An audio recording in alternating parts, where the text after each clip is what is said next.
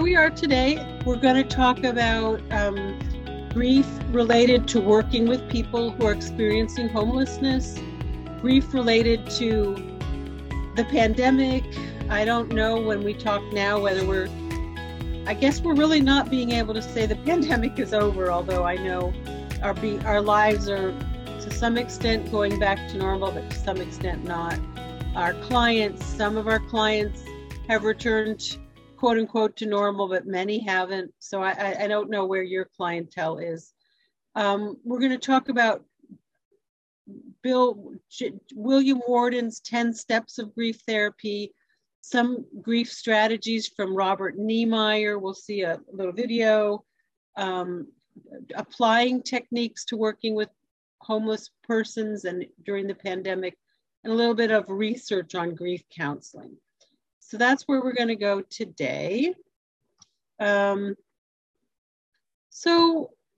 I kind of want to just find out how many of the group, I guess we didn't really arrange a poll, but how many of you, how should we do this?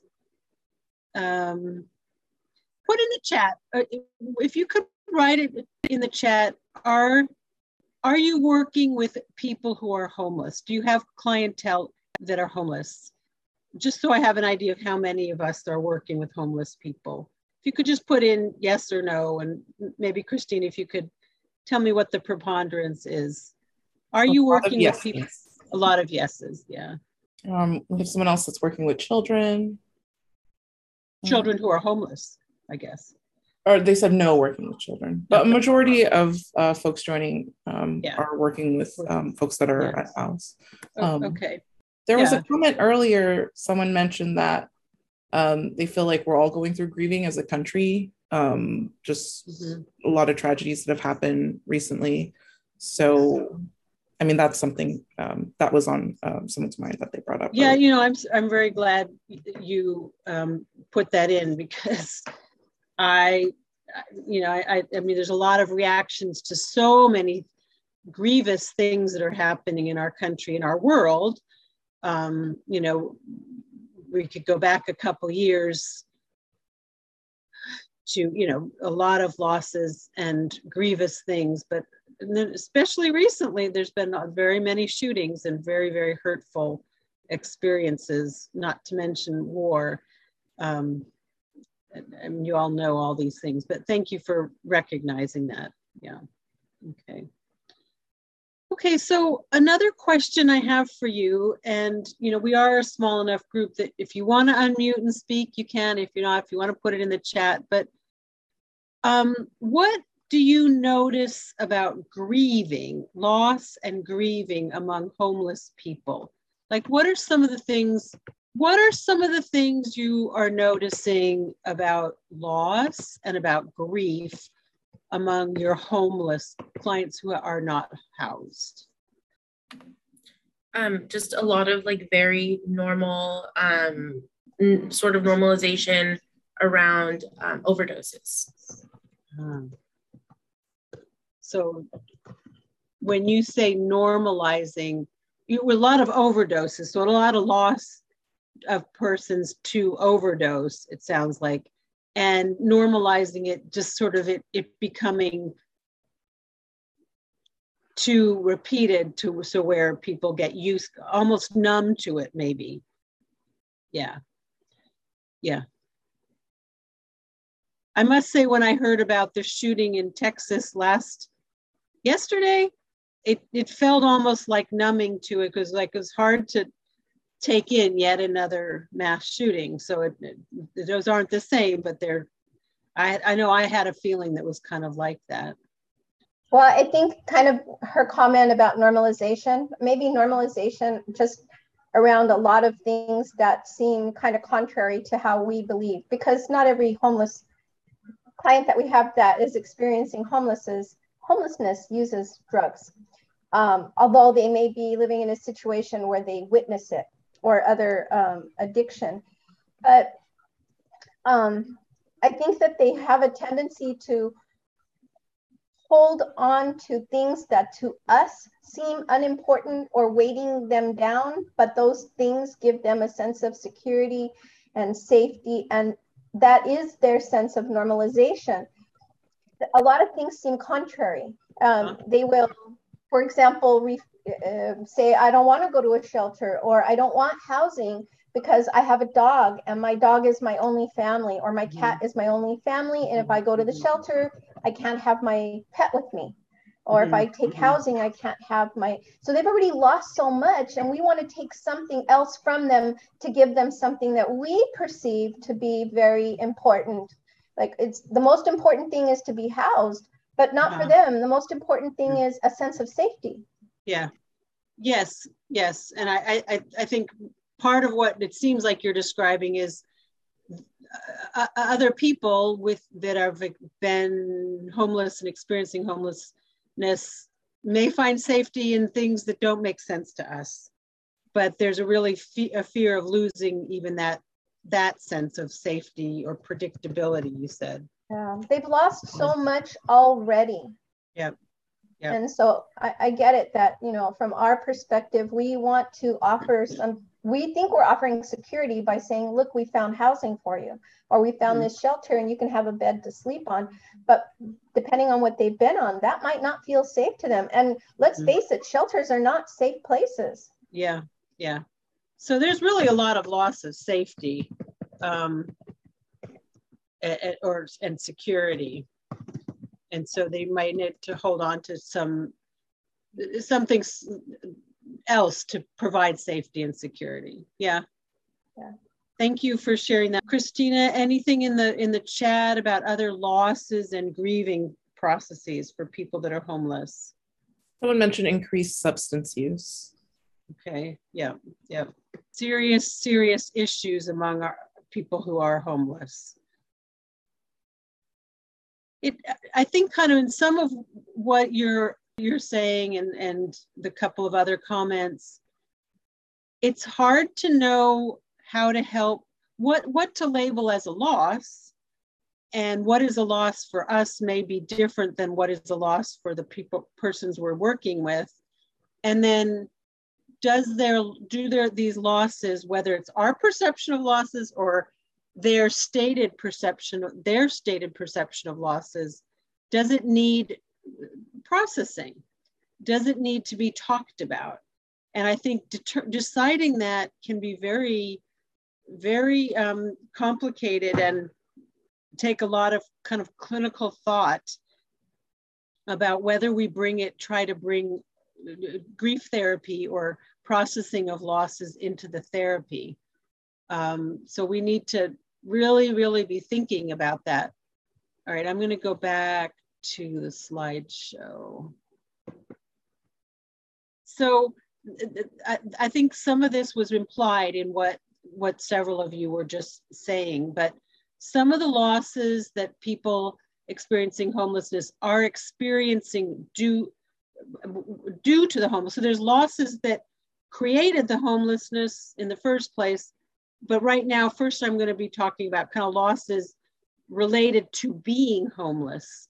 And certainly safety is something that is lost. And people will try to find as much safety as they can, but it might not be safe from the lives we live or the lives they used to live. Loss of physical comfort. For instance, warmth, or in the summer here in Southern California, loss of ability to be cool, loss of bathroom availability, etc. Like lots of loss of physical comfort.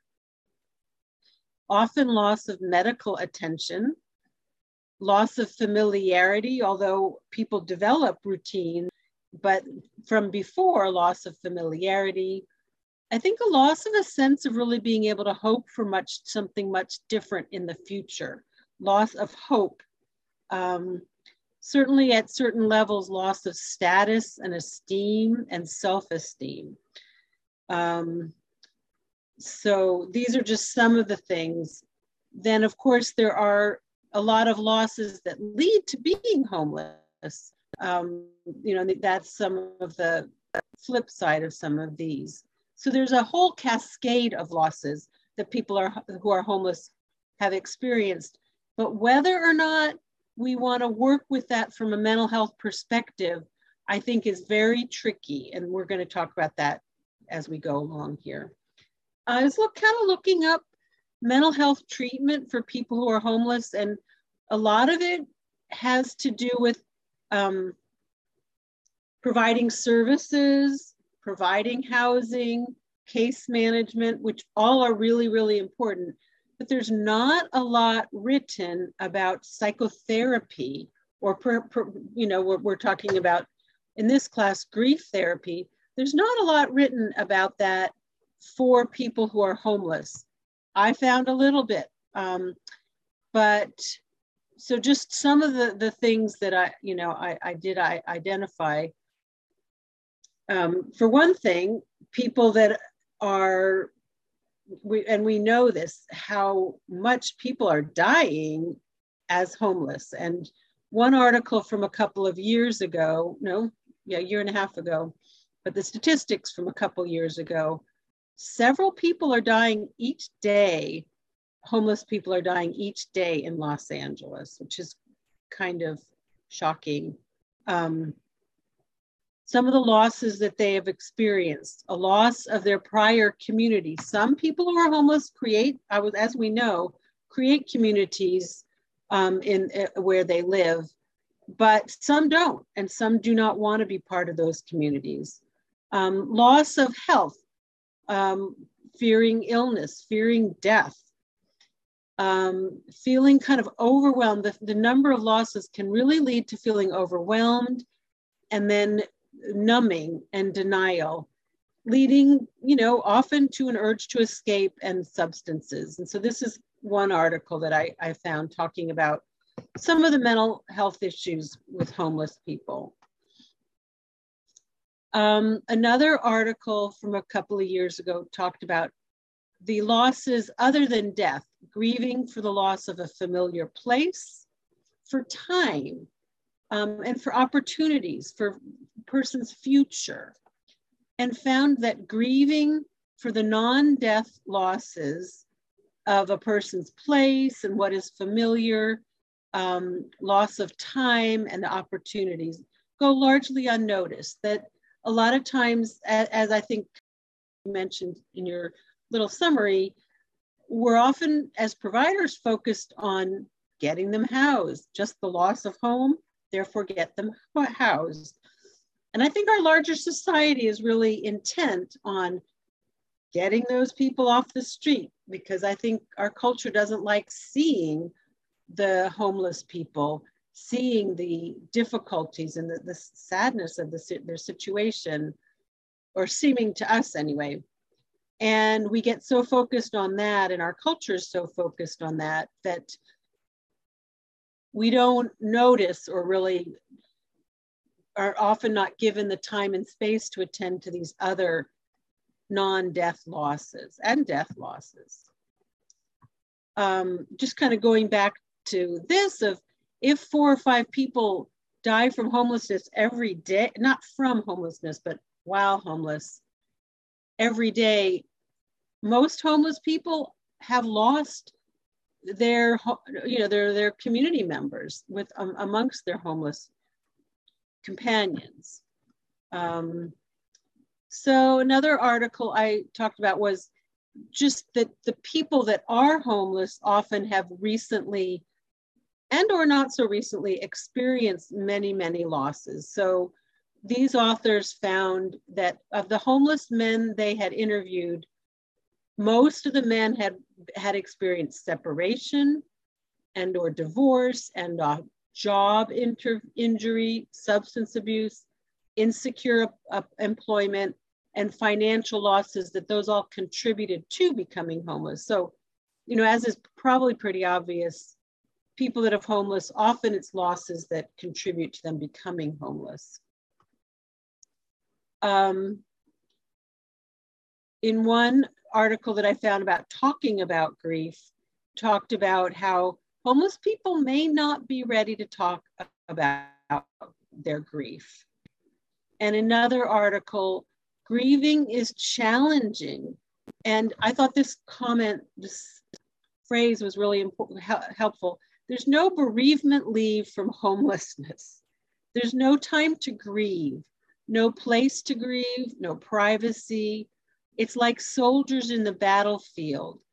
You can't really grieve. I don't know that you can't, but it's very tricky, and it may not be wise to grieve when you're in the midst of being homeless. You're like, soldiers can't really grieve while they're in war, because you just have to get back out there and keep yourself alive.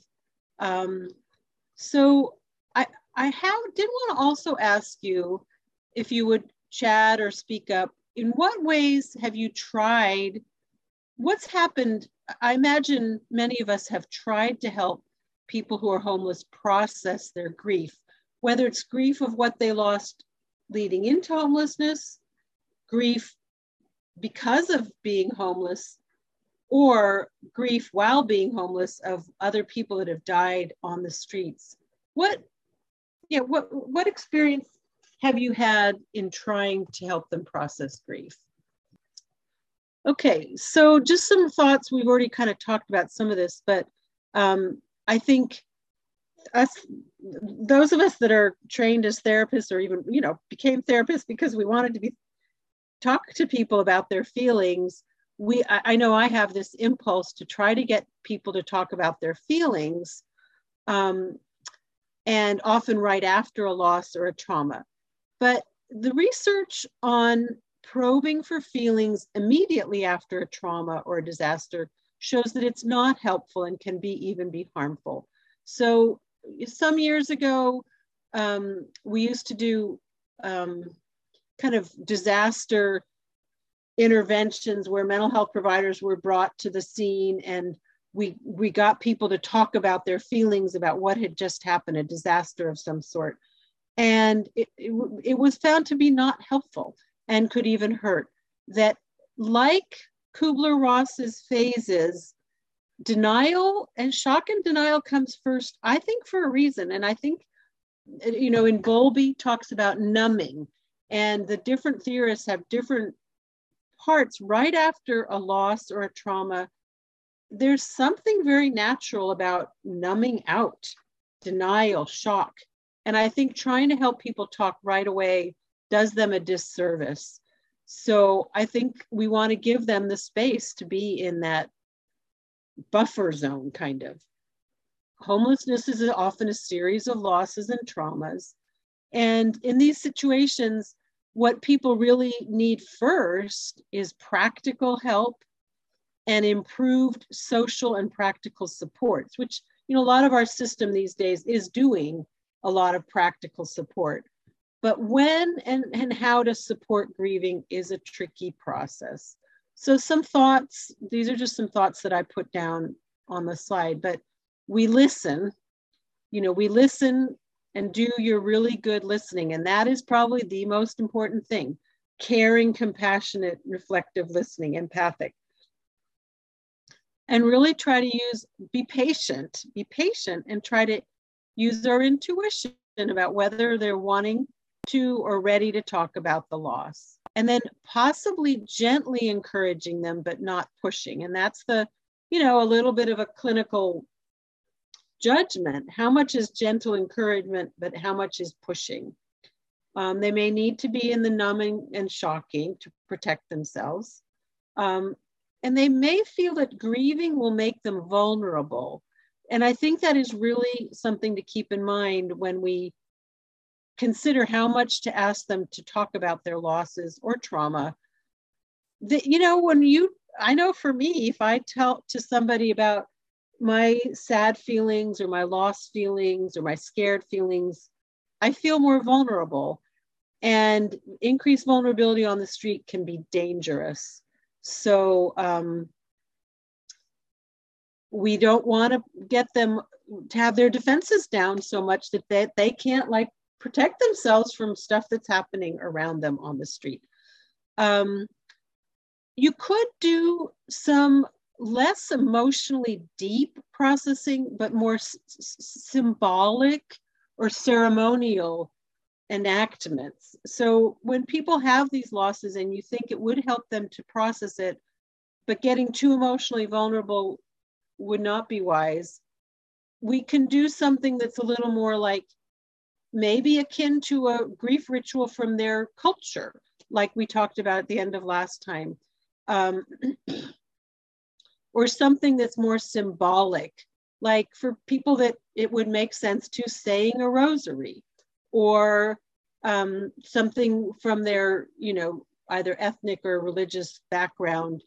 Or, you know, I think setting up a shrine, we see these often by the side of the street or somewhere where a person did die. But this could be done for non-death losses as well. But doing, again, something symbolic can be helpful without it opening up lots of emotional vulnerability.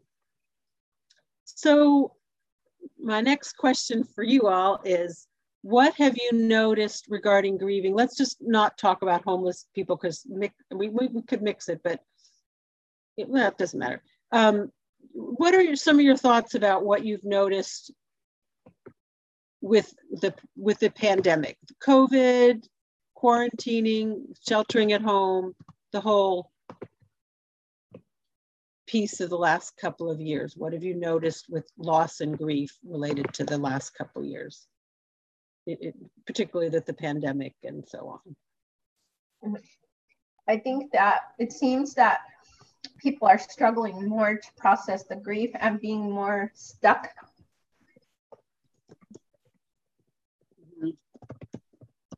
At this point, getting stuck, yeah. Or having been stuck. I mean, you know, all the rituals that were involved when you lose somebody were stopped.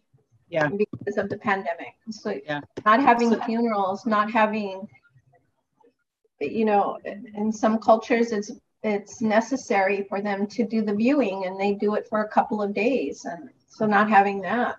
Mm-hmm.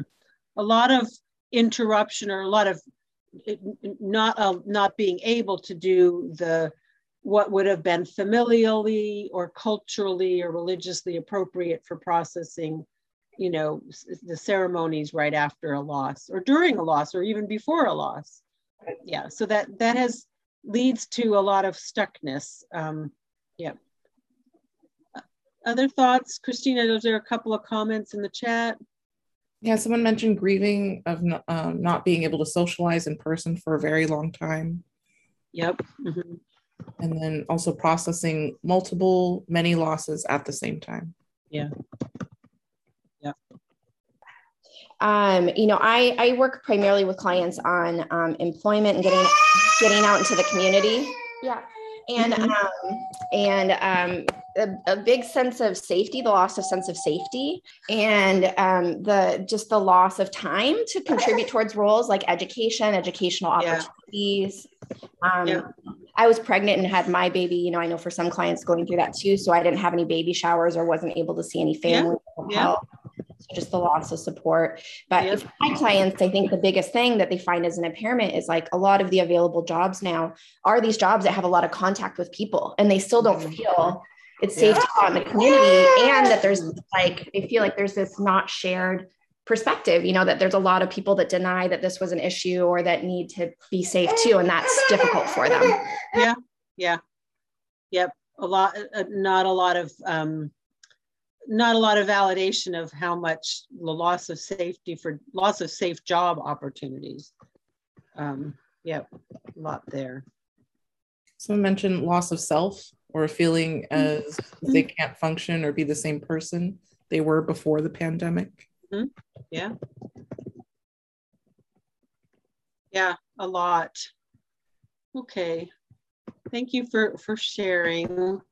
I just got to, you know, I think we all know this, but I'll go ahead and read it anyway, just because the multiplicity of losses, I think it helps to enumerate some of them, elaborate on them. But separation, you know, loss of socialization, one of you said, but the opposite side of the coin is the separation from loved ones.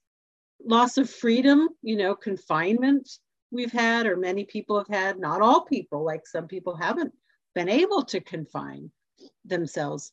Uncertainty, lack of safety health-wise, lots of death of relatives, job losses, loss of ties with work colleagues, self-image, self-identity, money loss, loss of health, physical inactivity, loss of healthy eating, loss of accessible healthcare. We work with older adults, especially at Heritage Clinic, and a lot of people died from COVID, but a lot of other people died from other untreated serious health issues that they couldn't go to the doctor for, or the hospital wouldn't take them, or the hospital was full, or things like that. Loss of schooling, loss of childcare, loss of familiar daily patterns. And it's really, I'm finding hard for people to get back into previously familiar patterns, even if they're feeling healthy, safe health-wise. And some of the research has found, as we all probably know, but just to cite, an increase in depression, which has been greater among younger adults. There's been less of an increase among older adults, which is kind of interesting. An increase in anxiety, stress and PTSD, an increase in some delusions and psychotic behavior. And I've noticed in our older adults an increase in a type of delirium based on social isolation and sensory deprivation. As we know, too, an increase in alcohol and drug abuse. So given the multiplicity of losses, which makes grieving really complicated and hard to resolve, not being with the person while a loved one was dying, delays in getting the body, or as not even being able to get the body when they wanted to, a lack of saying goodbyes, I think a lot of ambiguity about losses, which can make processing it harder. Guilt and worry about their loved one dying without them being there, with them dying alone. As we said, not being able to follow or attend culturally normative rituals, making it really hard to resolve the losses and contributing to mental illness. Yeah, I think we've already kind of said all that. So let's just talk about what are some of the things we might do to try to help. I'll go through a few things and then please add if you have other things to add. But I think, what do we do now? Losses are continuing. It's not that they're over, but things maybe are kind of stabling out. But I think, we can help them create rituals now. And I think while talking about the loss is part of what we do as therapists, helping to create a ritual, for some clients that might be better than processing it, and or both. Doing something kind of concrete, whether that is going through a kind of a staged memorial service, or even a staged funeral type service. You could, use candles, use prayers or poems or scriptures that are, if any are appropriate for the client, or, if a prayer or a scripture is not appropriate, some kind of poem or reading. Bringing friends and or family members together now, either virtually or telephonically or in person, if people want to now, to remember the person who died. Or just, in a therapeutic context, you and the client. Help them plan for an actual memorial service when it feels safe for them to do so. Facilitate them talking with others who lost the same loved one. Like, sometimes people will not have talked about it with siblings, cousins, in-laws, neighbors, and you could kind of encourage them or help them make connection with other people that also lost the same person. and maybe go one by one through the different kinds of losses that have happened over the last couple of years. Help them talk about it gradually. Helping them for persons that are still not leaving home, some people need to not be leaving home, of course, because of their medical conditions and how they view COVID at this point. But for those that are starting to be okay with leaving, but still haven't, to do a very gradual kind of systematic opening the door, stepping out the front door, going to the sidewalk, going down the block, just kind of gradually helping them. Help them to realize it's not going to feel comfortable at the beginning, and gradually re-engage. Any other thoughts about helping them now with the pandemic losses? Christine, are there any observations you want to read from the chat, or any of you want to speak up about kind of how, let's see what my question was. How are you trying to facilitate grieving now, or what has or hasn't worked? All right. So now I'm going to kind of shift gears from those two topics we kind of started with. I mentioned the book written by J. William Worden last week, Counseling and Grief Therapy, which I think is a really nice approach and really, really readable, very readable kind of book. It's not excessively professional or jargony. But he talks about the tasks of normal grieving, which we already went through last week, but accepting the reality that the loss occurred. So kind of getting through that first numbing kind of phase, experiencing the pain of grief, which is often the heart of grief therapy, adjusting to life without the lost thing or person, and reinvesting in new relationships and activities. So he lists, based on that, those are kind of the quote unquote normal grieving. When we're in a place where the person is needing help with grieving because the normal process just has gotten stuck somewhere. He has 10 steps for grief therapy. So establishing a therapeutic alliance, obvious, it's obvious for any of us therapists, but super important and probably the most important part, even though we sometimes bypass it because we think it's too simple. Ruling out medical problems. So getting medical attention for the medical problems, seeing if the reason for their mood is a thyroid problem or another kind of medical problem that needs to be treated. Assessing which tasks of these 4 tasks are incomplete. And again, it's often number 2, especially with many of our clients. But assessing which tasks of mourning are incomplete. Reviving memories of the loss. So this can be a really hard part. Our clients often talk or briefly summarize a loss that they've had, but they don't really want to get into the memories of it. That can help to revive a memory, an item, an object. But that is sometimes part of our job that is a little uncomfortable. So tell me more about Bob who died during the pandemic. Oh, I don't want to talk about it.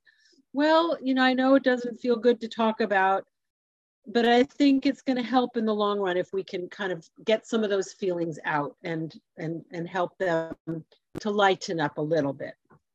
Dealing with the affect and dealing with the lack of affect. Again, this is part of why we revive memories of the loss, is to help process the emotion. So the 4 and 5 is kind of about really processing the pain, helping the client learn to live with the loss and without the deceased. What kind of new skills do they need to do? What do they need to try? What do they need to learn how to do? Like some people, they lived with their mother all the time. Their mother passed. They haven't learned how to handle their finances, or they haven't learned how to cook or something like that. 7, explore and diffuse linking objects. So again, that could be like the hairbrush just now, or it could be I had a client, a woman who lived with her mother her whole life, pretty much, except for a short stint. And she was her mother's caregiver. And I started to see her a couple years after her mother had passed away. And she kind of held on to all her mother's medications. And I didn't really understand why until I said, okay, bring them in. Let's talk about them. What does all these medications mean? And it was her connection to her caregiving role as for her mother. And part of our job, our role was to gradually get rid of the medications, her mom's medications. So that was like a linking object. Acknowledging the finality of the loss, exploring the client's fantasy of what will happen if and when she stops grieving, and helping the client say goodbye. So these are Worden's 10 steps, don't have to happen in that order. So I just kind of want to go through each of the main tasks that we work on and what are some of the roadblocks can be sometimes. So sometimes the person doesn't accept that the loss has occurred. Now, I think, like I keep saying, I've said several times, there is a natural period of not accepting the loss. I can't believe my daughter was in that car accident. I can't believe that he died. I haven't seen the body. I can't believe it. It must not have happened. I'm going to find him someday. But when that goes on for more of an extended period of time, the person is extending that non-acceptance. And I just for an example, I had a client who was very depressed. It was 3 years after her husband had died. And right after her husband had died, she had moved. Well, she hadn't moved. She had come to visit. She and her husband lived in Florida, and she had come to LA to visit her daughter. And 3 years later, she was still with her daughter, and she had never gone back to the house in Florida. The house was still, kind of just sitting there with all her husband's things, her things too. And in the term, Worden uses this term mummification, that house kind of got mummified, and all her thoughts and feelings were just repressed, depressed, suppressed, so that she was depressed, but she hadn't really processed the loss of her husband and all the feelings she had.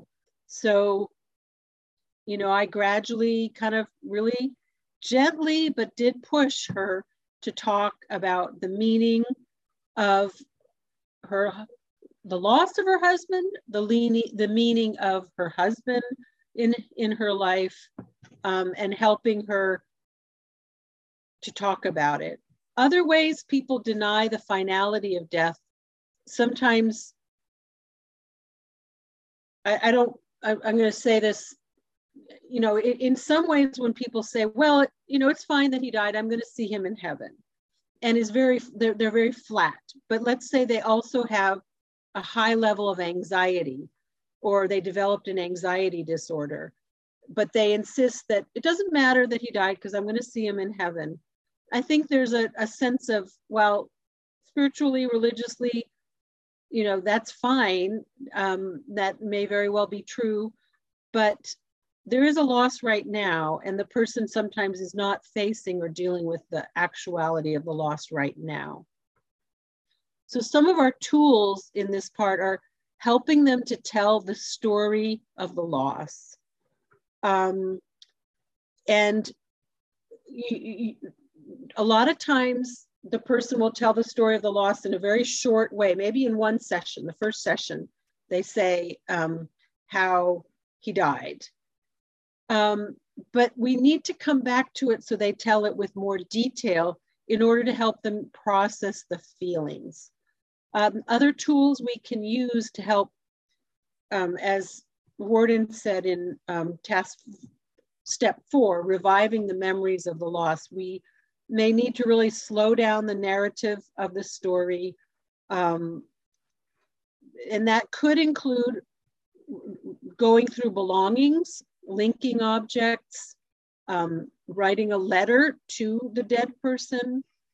It could include spiritual practices, rituals, and so on. I'm going to show a video here. This is a video of Robert Neimeyer talking about retelling the story. So that would include reviving memories of the lost. So to do that, I need to stop sharing.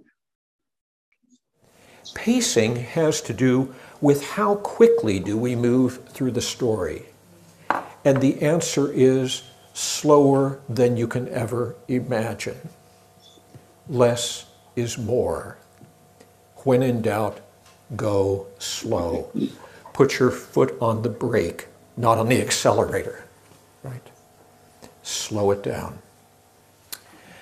I don't know if you guys do this, but when we were, well, you don't really have stones here, do you? You just have sand. But where I come from, we have stones. And when I was a kid, we would go play at the lakes or at the rivers, and we would take the flat stones and, right? This is before video games, obviously. And what would happen when that stone would hit the water going fast? The person who had the most skips won, right? But what would happen, right? It would stay on the surface of the water, wouldn't it? As long as it was going fast.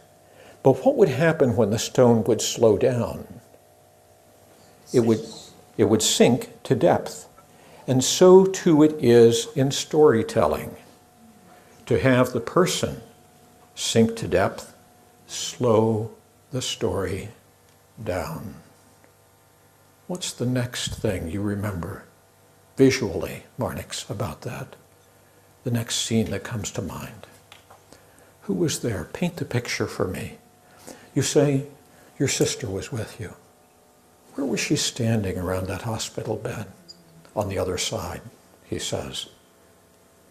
Did you meet her eyes in that moment? Yes. When my father died, I looked up and I saw her.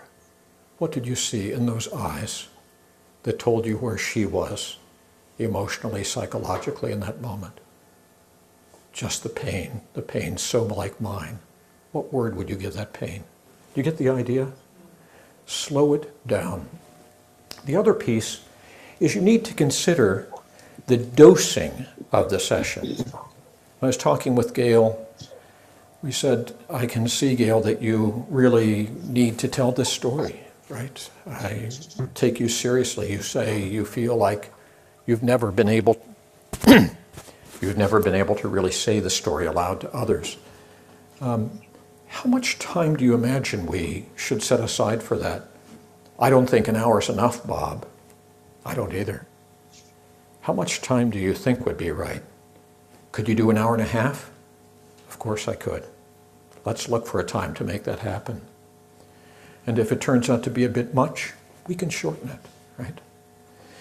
So we negotiate the duration, the timing. When do you feel ready to begin this? I think I'd like to begin next week, but I don't know if I can do it every week. Like Pat said, it's pretty intense. We'll pace it the way you like it, right? The way you need it.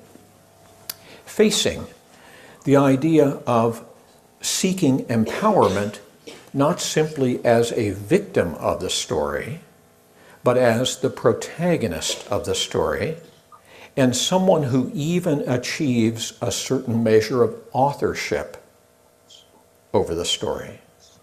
There are special ways that you can do this, one of which I'll show you in a few minutes. And then the idea of doing that in the presence of a witness. That is someone, a secure base, who can also be an audience to the telling, whose presence, whose attention, whose responsiveness validates the story, helps the person contain the story without rushing to solution, and to then sort of speak with the person about who else would benefit from knowing a part of this, who else could help bear this hard knowledge within your network. Well, I think Beverly could. She's very spiritual. What might we say to Beverly? And is there a role that I can play with that? No, I think I can do it. So these things are negotiated. Bracing, pacing, facing. So that just gives you a little picture of the part about retelling the story. So any thoughts about the little video? It's just a short little clip, but I think Robert Neimeyer, again, is a prime expert in the grief therapy field, and he has a lot of really good books and just a lot on the internet too about techniques for doing grief therapy. But particularly about retelling the story, the idea of slowing it down. He really slows down when he talks. But the idea of really pulling out for details. I mean, he was going super detailed about the story of when this person that he was talking about passed away. There's so many aspects of the story. There's both the story of the loss, but then there's the story of the relationship before the loss and the meaning.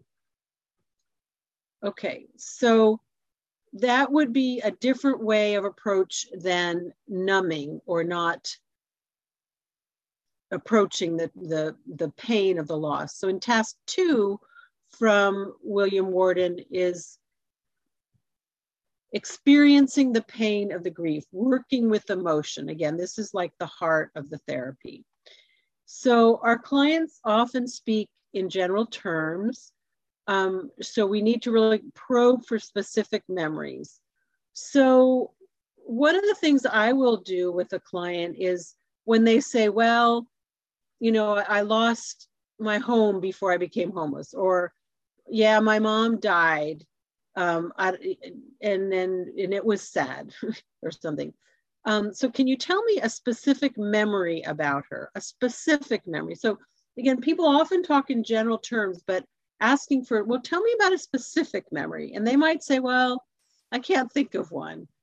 And then I might encourage them, okay, well, let's just take a couple moments and then sit quietly, maybe walk them through a minute or two of a breathing exercise, and ask them to consider, well, what's a memory that might come to mind? It doesn't matter, you don't have to choose one, a special one, but any memory. And then often if I ask them, okay, let's just take a moment and maybe do a couple of breaths, deep breaths, attention to breathing. And then one will come to mind almost always with clients. Not always probably, but almost always. And then asking them, well, can you tell me what was happening? Where were you? What did you hear? What did you see? And then clients will often talk about their thoughts and not their feelings. Well, I was thinking this was such a terrible event, or I was thinking, how am I going to survive without her? And I think that's fine. Well, I really appreciate hearing what you thought. Now, I'd really like to get to your emotions, because I think it's really important that we talk about your emotional feelings. And they'll say, well, I don't know what I felt. So I might ask them, well, what are you feeling right now as you're telling me about this? And then they'll often say, well, I feel like I don't know how I'm going to go on. And I might say, yeah, I appreciate hearing about your thoughts. Let's try to understand what you're feeling. And this, again, becomes part of what can be, again, the heart of grief therapy, I think. So I have a couple of just little vignettes to go over, but I had this one client who I mentioned last week, an older woman whose husband had died. He died kind of suddenly of a heart issue. They had called, he was having some kind of heart problem. She called 911, the ambulance came and took him, and she did not go to the hospital. I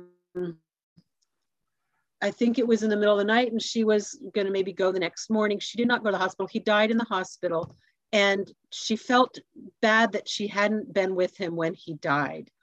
And that's about all she told me at first.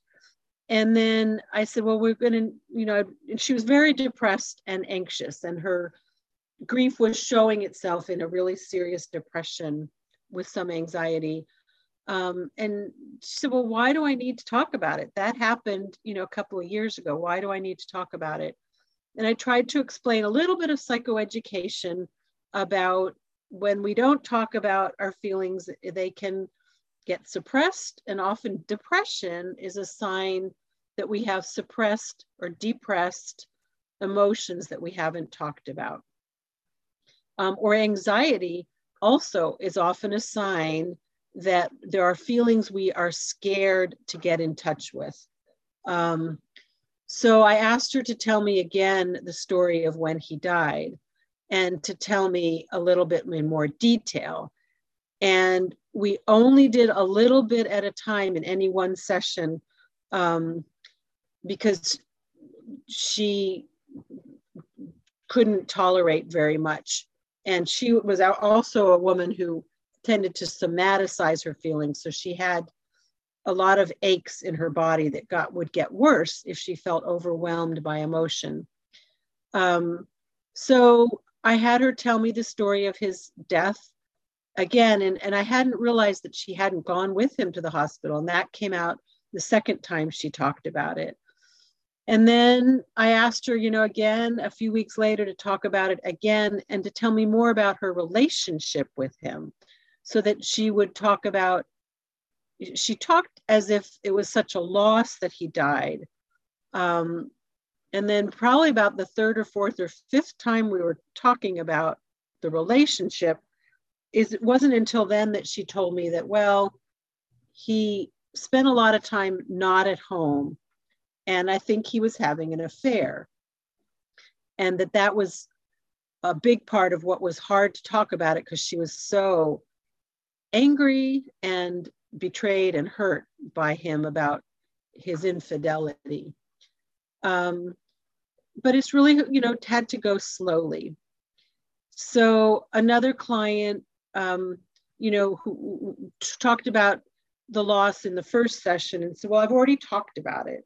So again, I did a little bit of psychoeducation and helped her go through the whole loss event, slowing it down and asking for detail. So when clients are used to numbing or distracting from their feelings, this is a technique we can use. Like, what are you feeling in your body right now? What might these bodily sensations be telling you about how you feel emotionally?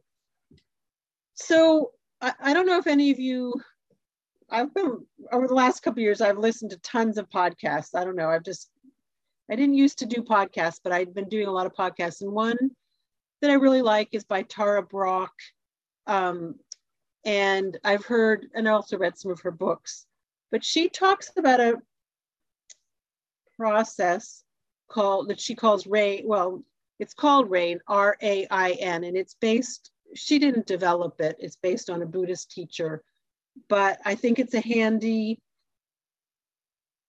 been incorporating it in my therapy more, which is, it's 4 steps to where you try to help the person recognize that they're having some kind of reaction, emotional reaction. You ask the person to allow it. So this isn't so much with someone that is really numb from their feelings. This is someone that's a little further along. What you want to help them recognize the feeling and then allow it, to really let them have the feeling, walk them into feeling the feeling. And so, like with the little role play, if Alice were in a situation where actually feeling sad wouldn't be threatening or wouldn't be overwhelming, which from the description of the situation, I don't think I would do it quite yet with Alice, but with somebody else who wasn't about to lose their home, I'd say, okay, can you sit with that sad feeling? Okay, let's take a couple more deep breaths and let yourself feel the sadness right now, which is really uncomfortable. Most people that have trouble grieving have had trouble feeling, whether it's sadness, anger, anxiety, fear, whatever it is, but help them to sit in the feeling, allow the feeling, feel the feeling, and for a few moments to really kind of hold their feet to the fire, so to speak, not for a long period of time, but for a few moments. And then in her acronym with investigate, really trying to understand, where does this feeling come from? So then it's once you've really helped them to feel and sit with the feeling, okay, what happened? What's the sadness about? What's it like, you know, this house that you, let's say, I don't know if this is true or not, lived in with your children as they were growing up and you have to give it up. What does the house mean to you? Tell me stories about the house. Tell me stories about your partner and your children. And that would be a long period of talking about it and then going back to the feeling. And then she has nurture, which is, okay, what does that sadness need? What do you need to soothe or comfort or have compassion for that sadness? And here, you know, there's a lot more talk these days about self-compassion, but helping a person either find comfort from others or give themselves comfort. So this is a handy acronym that I think really can guide a therapeutic process. Any thoughts or questions about this technique? So this is what you do once they kind of process the grief a little better? Yeah, once they're at a place where they can process it a little better, yeah. So not like the kind of client we were just talking about, and not people that are, probably not people who are homeless, people that are in a more stable situation. Other techniques that can help with helping a person get into their feelings that haven't gotten into their feelings.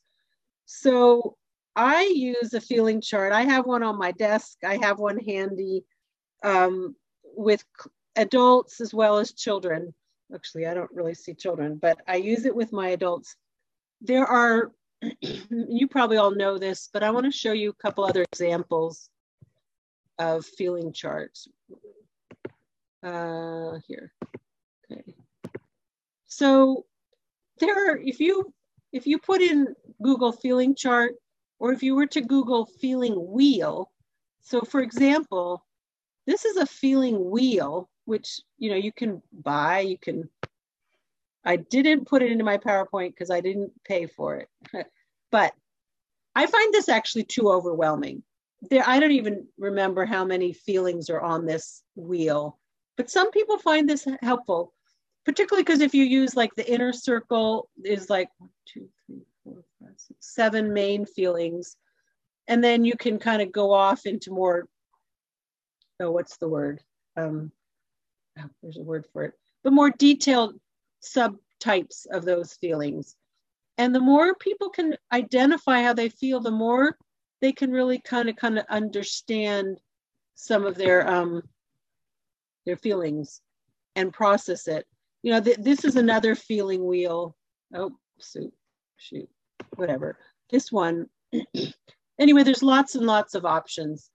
And I find these can be super helpful with a lot of clients. So we'll have one more session next Wednesday, June 2nd from 9 to 11. I hope you have a good week. Bye, everybody.